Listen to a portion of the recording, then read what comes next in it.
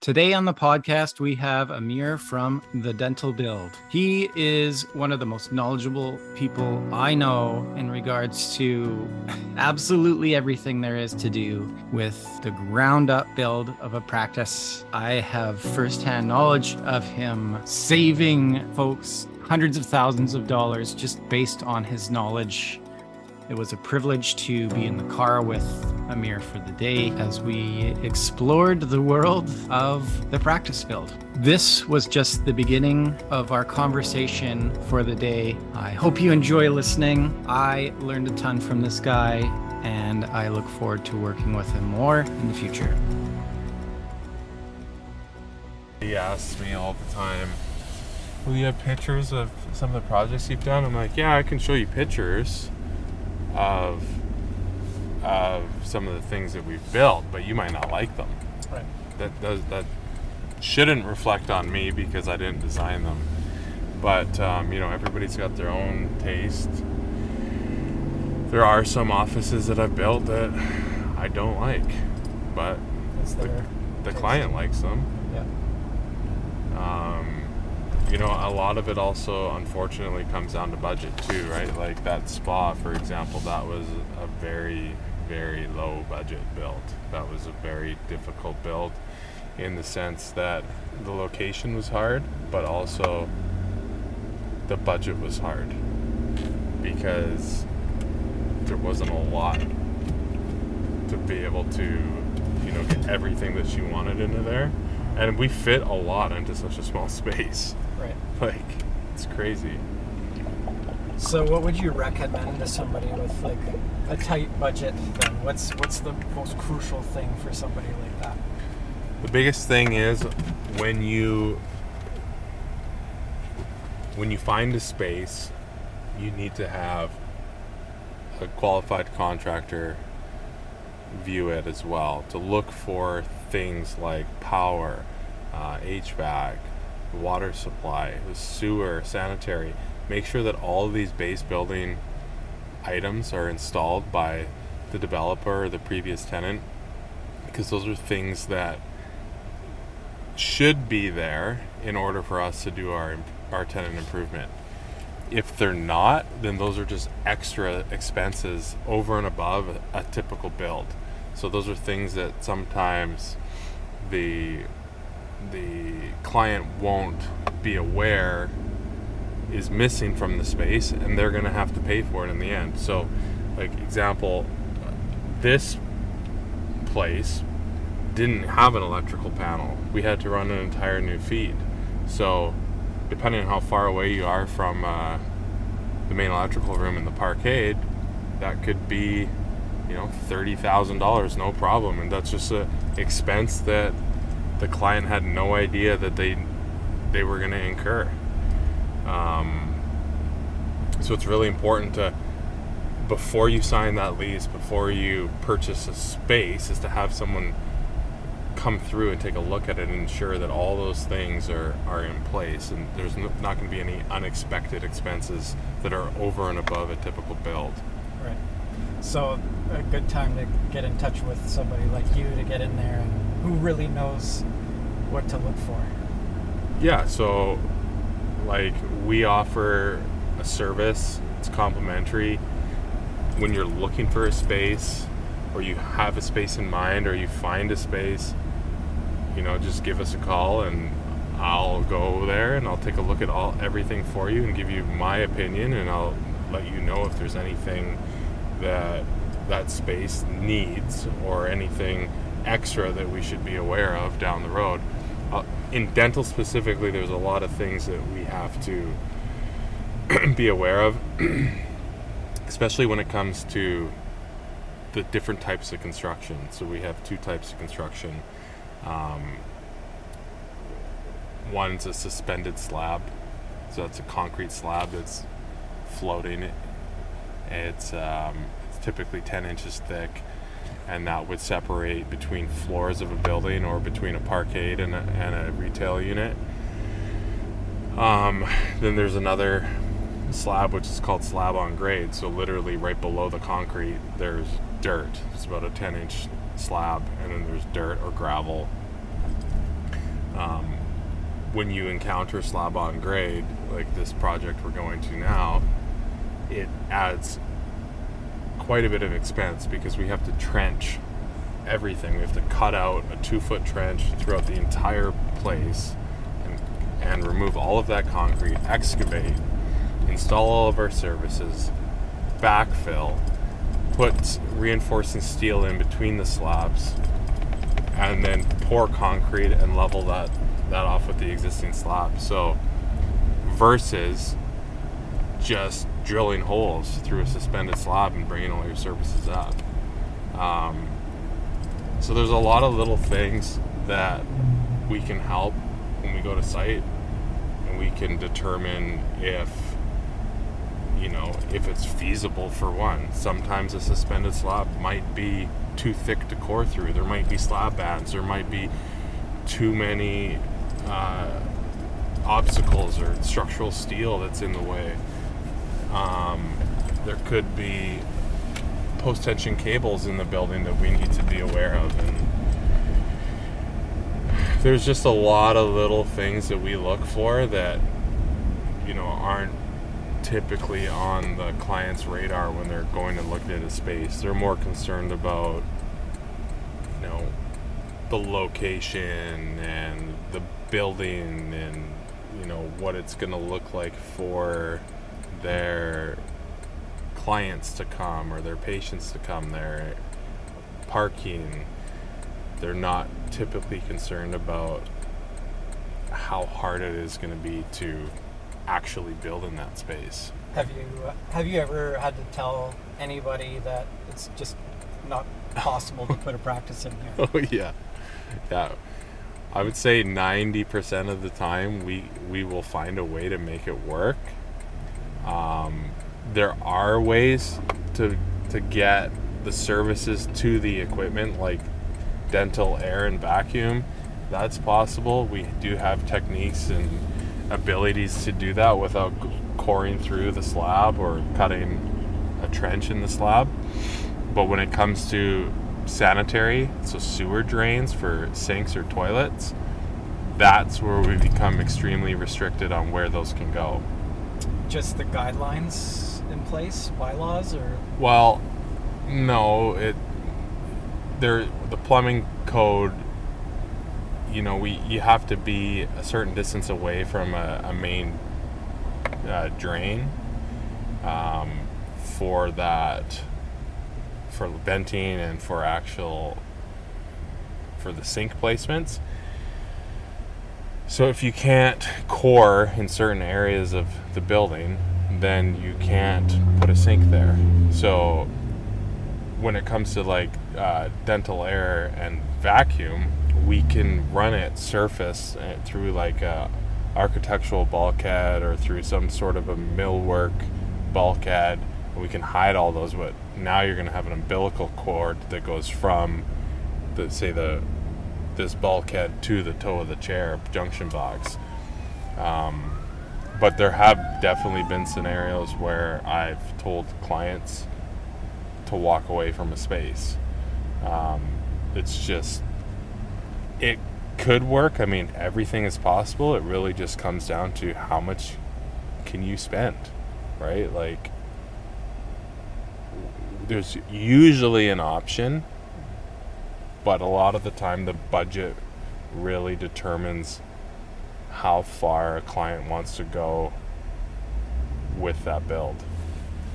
What's the first place a potential,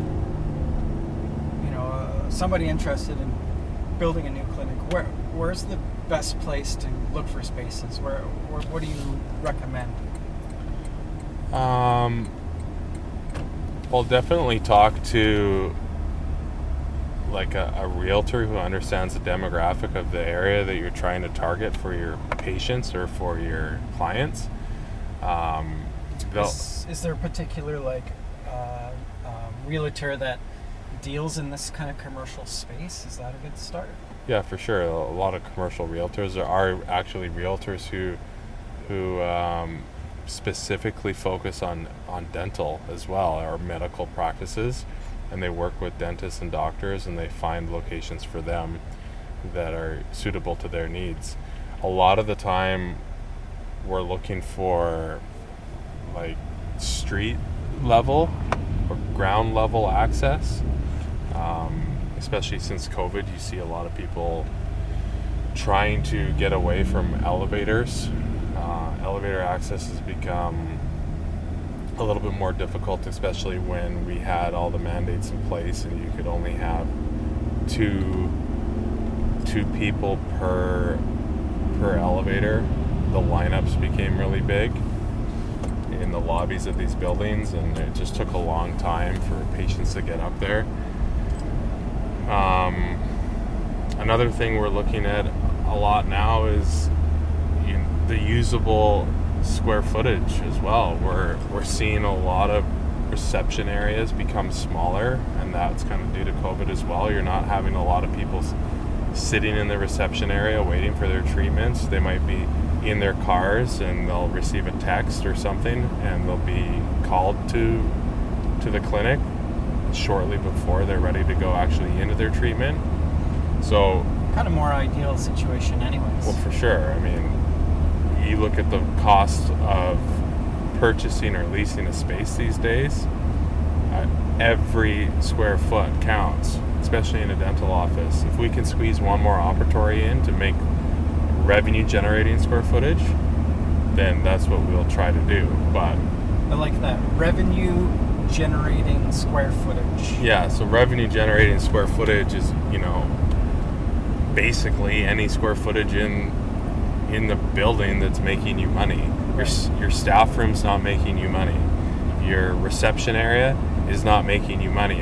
It's nice to make it pleasant and welcoming to the patients, because you might get some walk-ins who think right away like, this place is amazing or it's beautiful and this is where I want to have my treatments done. It's just great. However, the physical size of it isn't making you any money. Right. You're making the money in the operatories, and that's where we try to fit as many as we can into a space.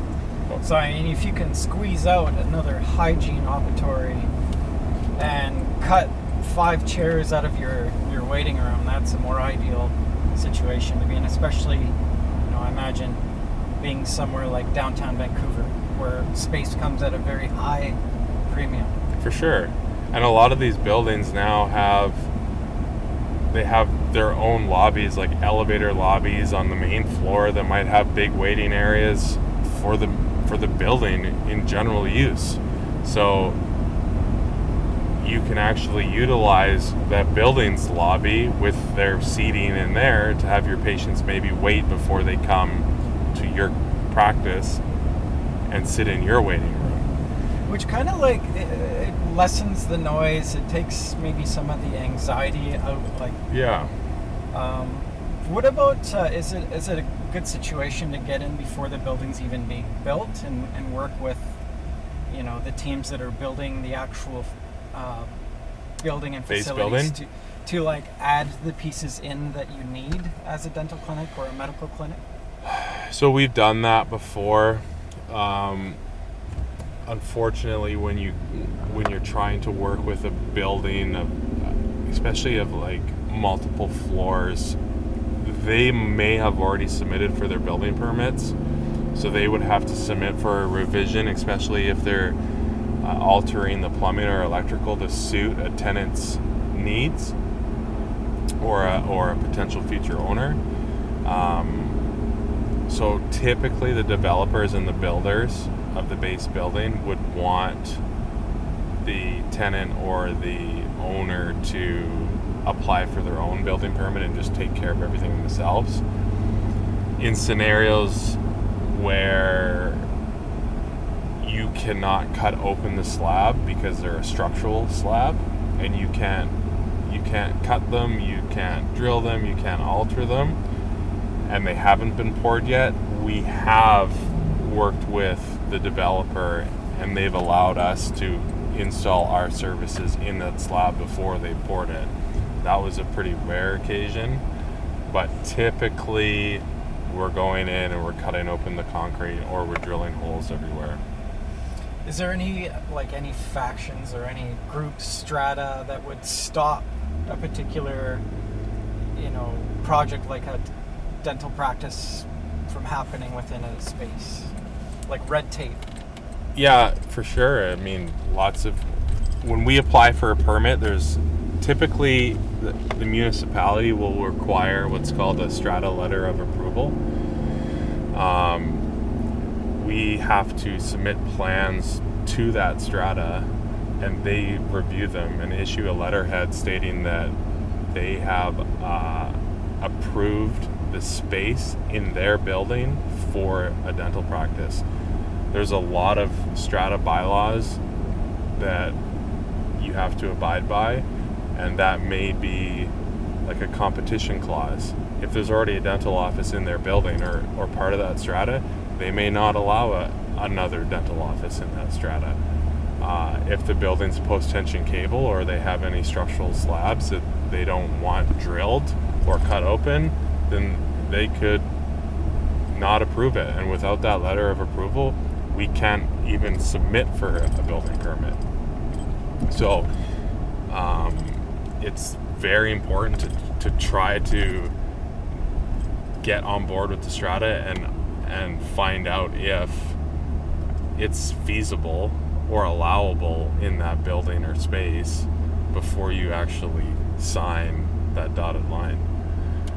But a lot of stratas actually are pretty difficult to work with, and they won't even talk to someone who's not the registered owner of the space. So you may have to get the existing owner of the space to talk to the strata and get their approval before.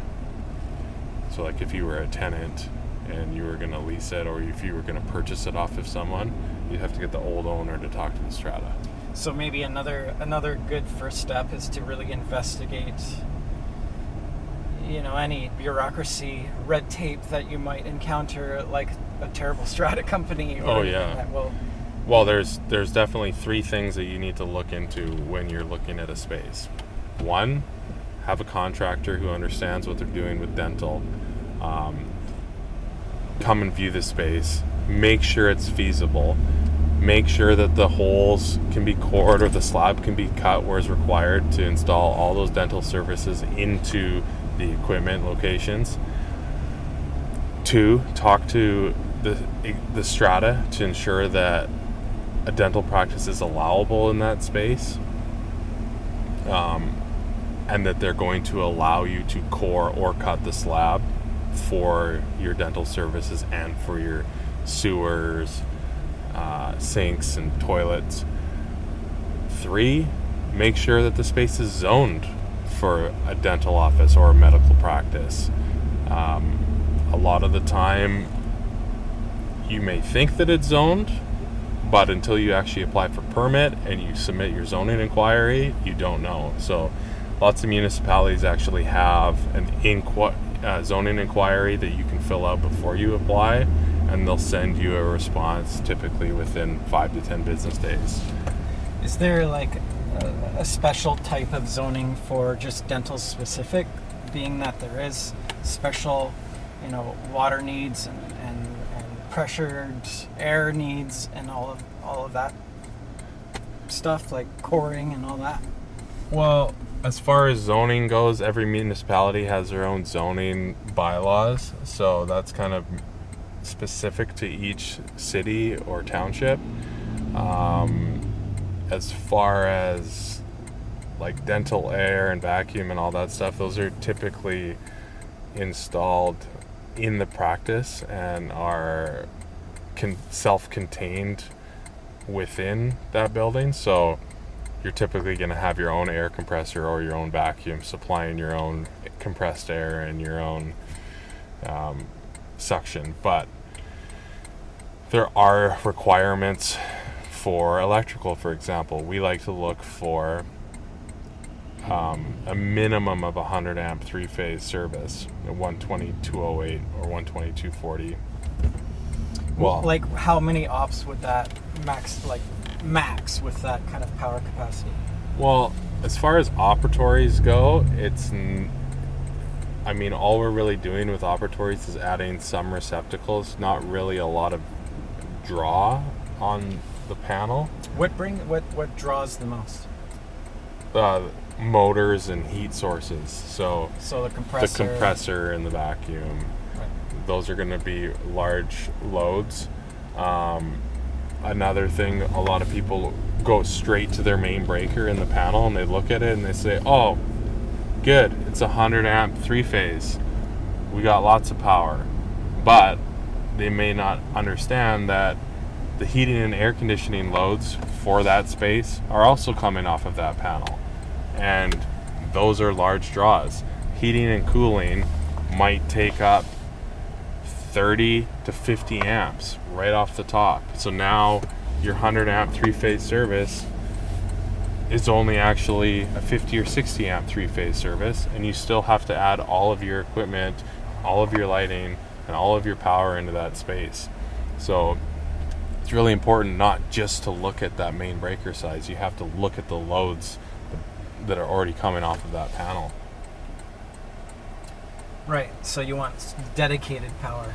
Yeah, a lot of the time, like a lot of new buildings, they'll have hydronic heating, so they're actually heated by the base building, heating and cooled by the base building. They'll have cooling towers and heat pumps throughout, and they're actually fed hot and cold water from base building to heat and cool the units. So that power actually wouldn't come off of the space. They might just have a small internal blower fan, but a lot of the time they have condensers outside or in the parkade or on the roof that are going to be drawing power for heat pumps located inside of the unit. So we'll go into this one. This one's actually a rooftop unit, and so we'll show you kind of what that means. Awesome.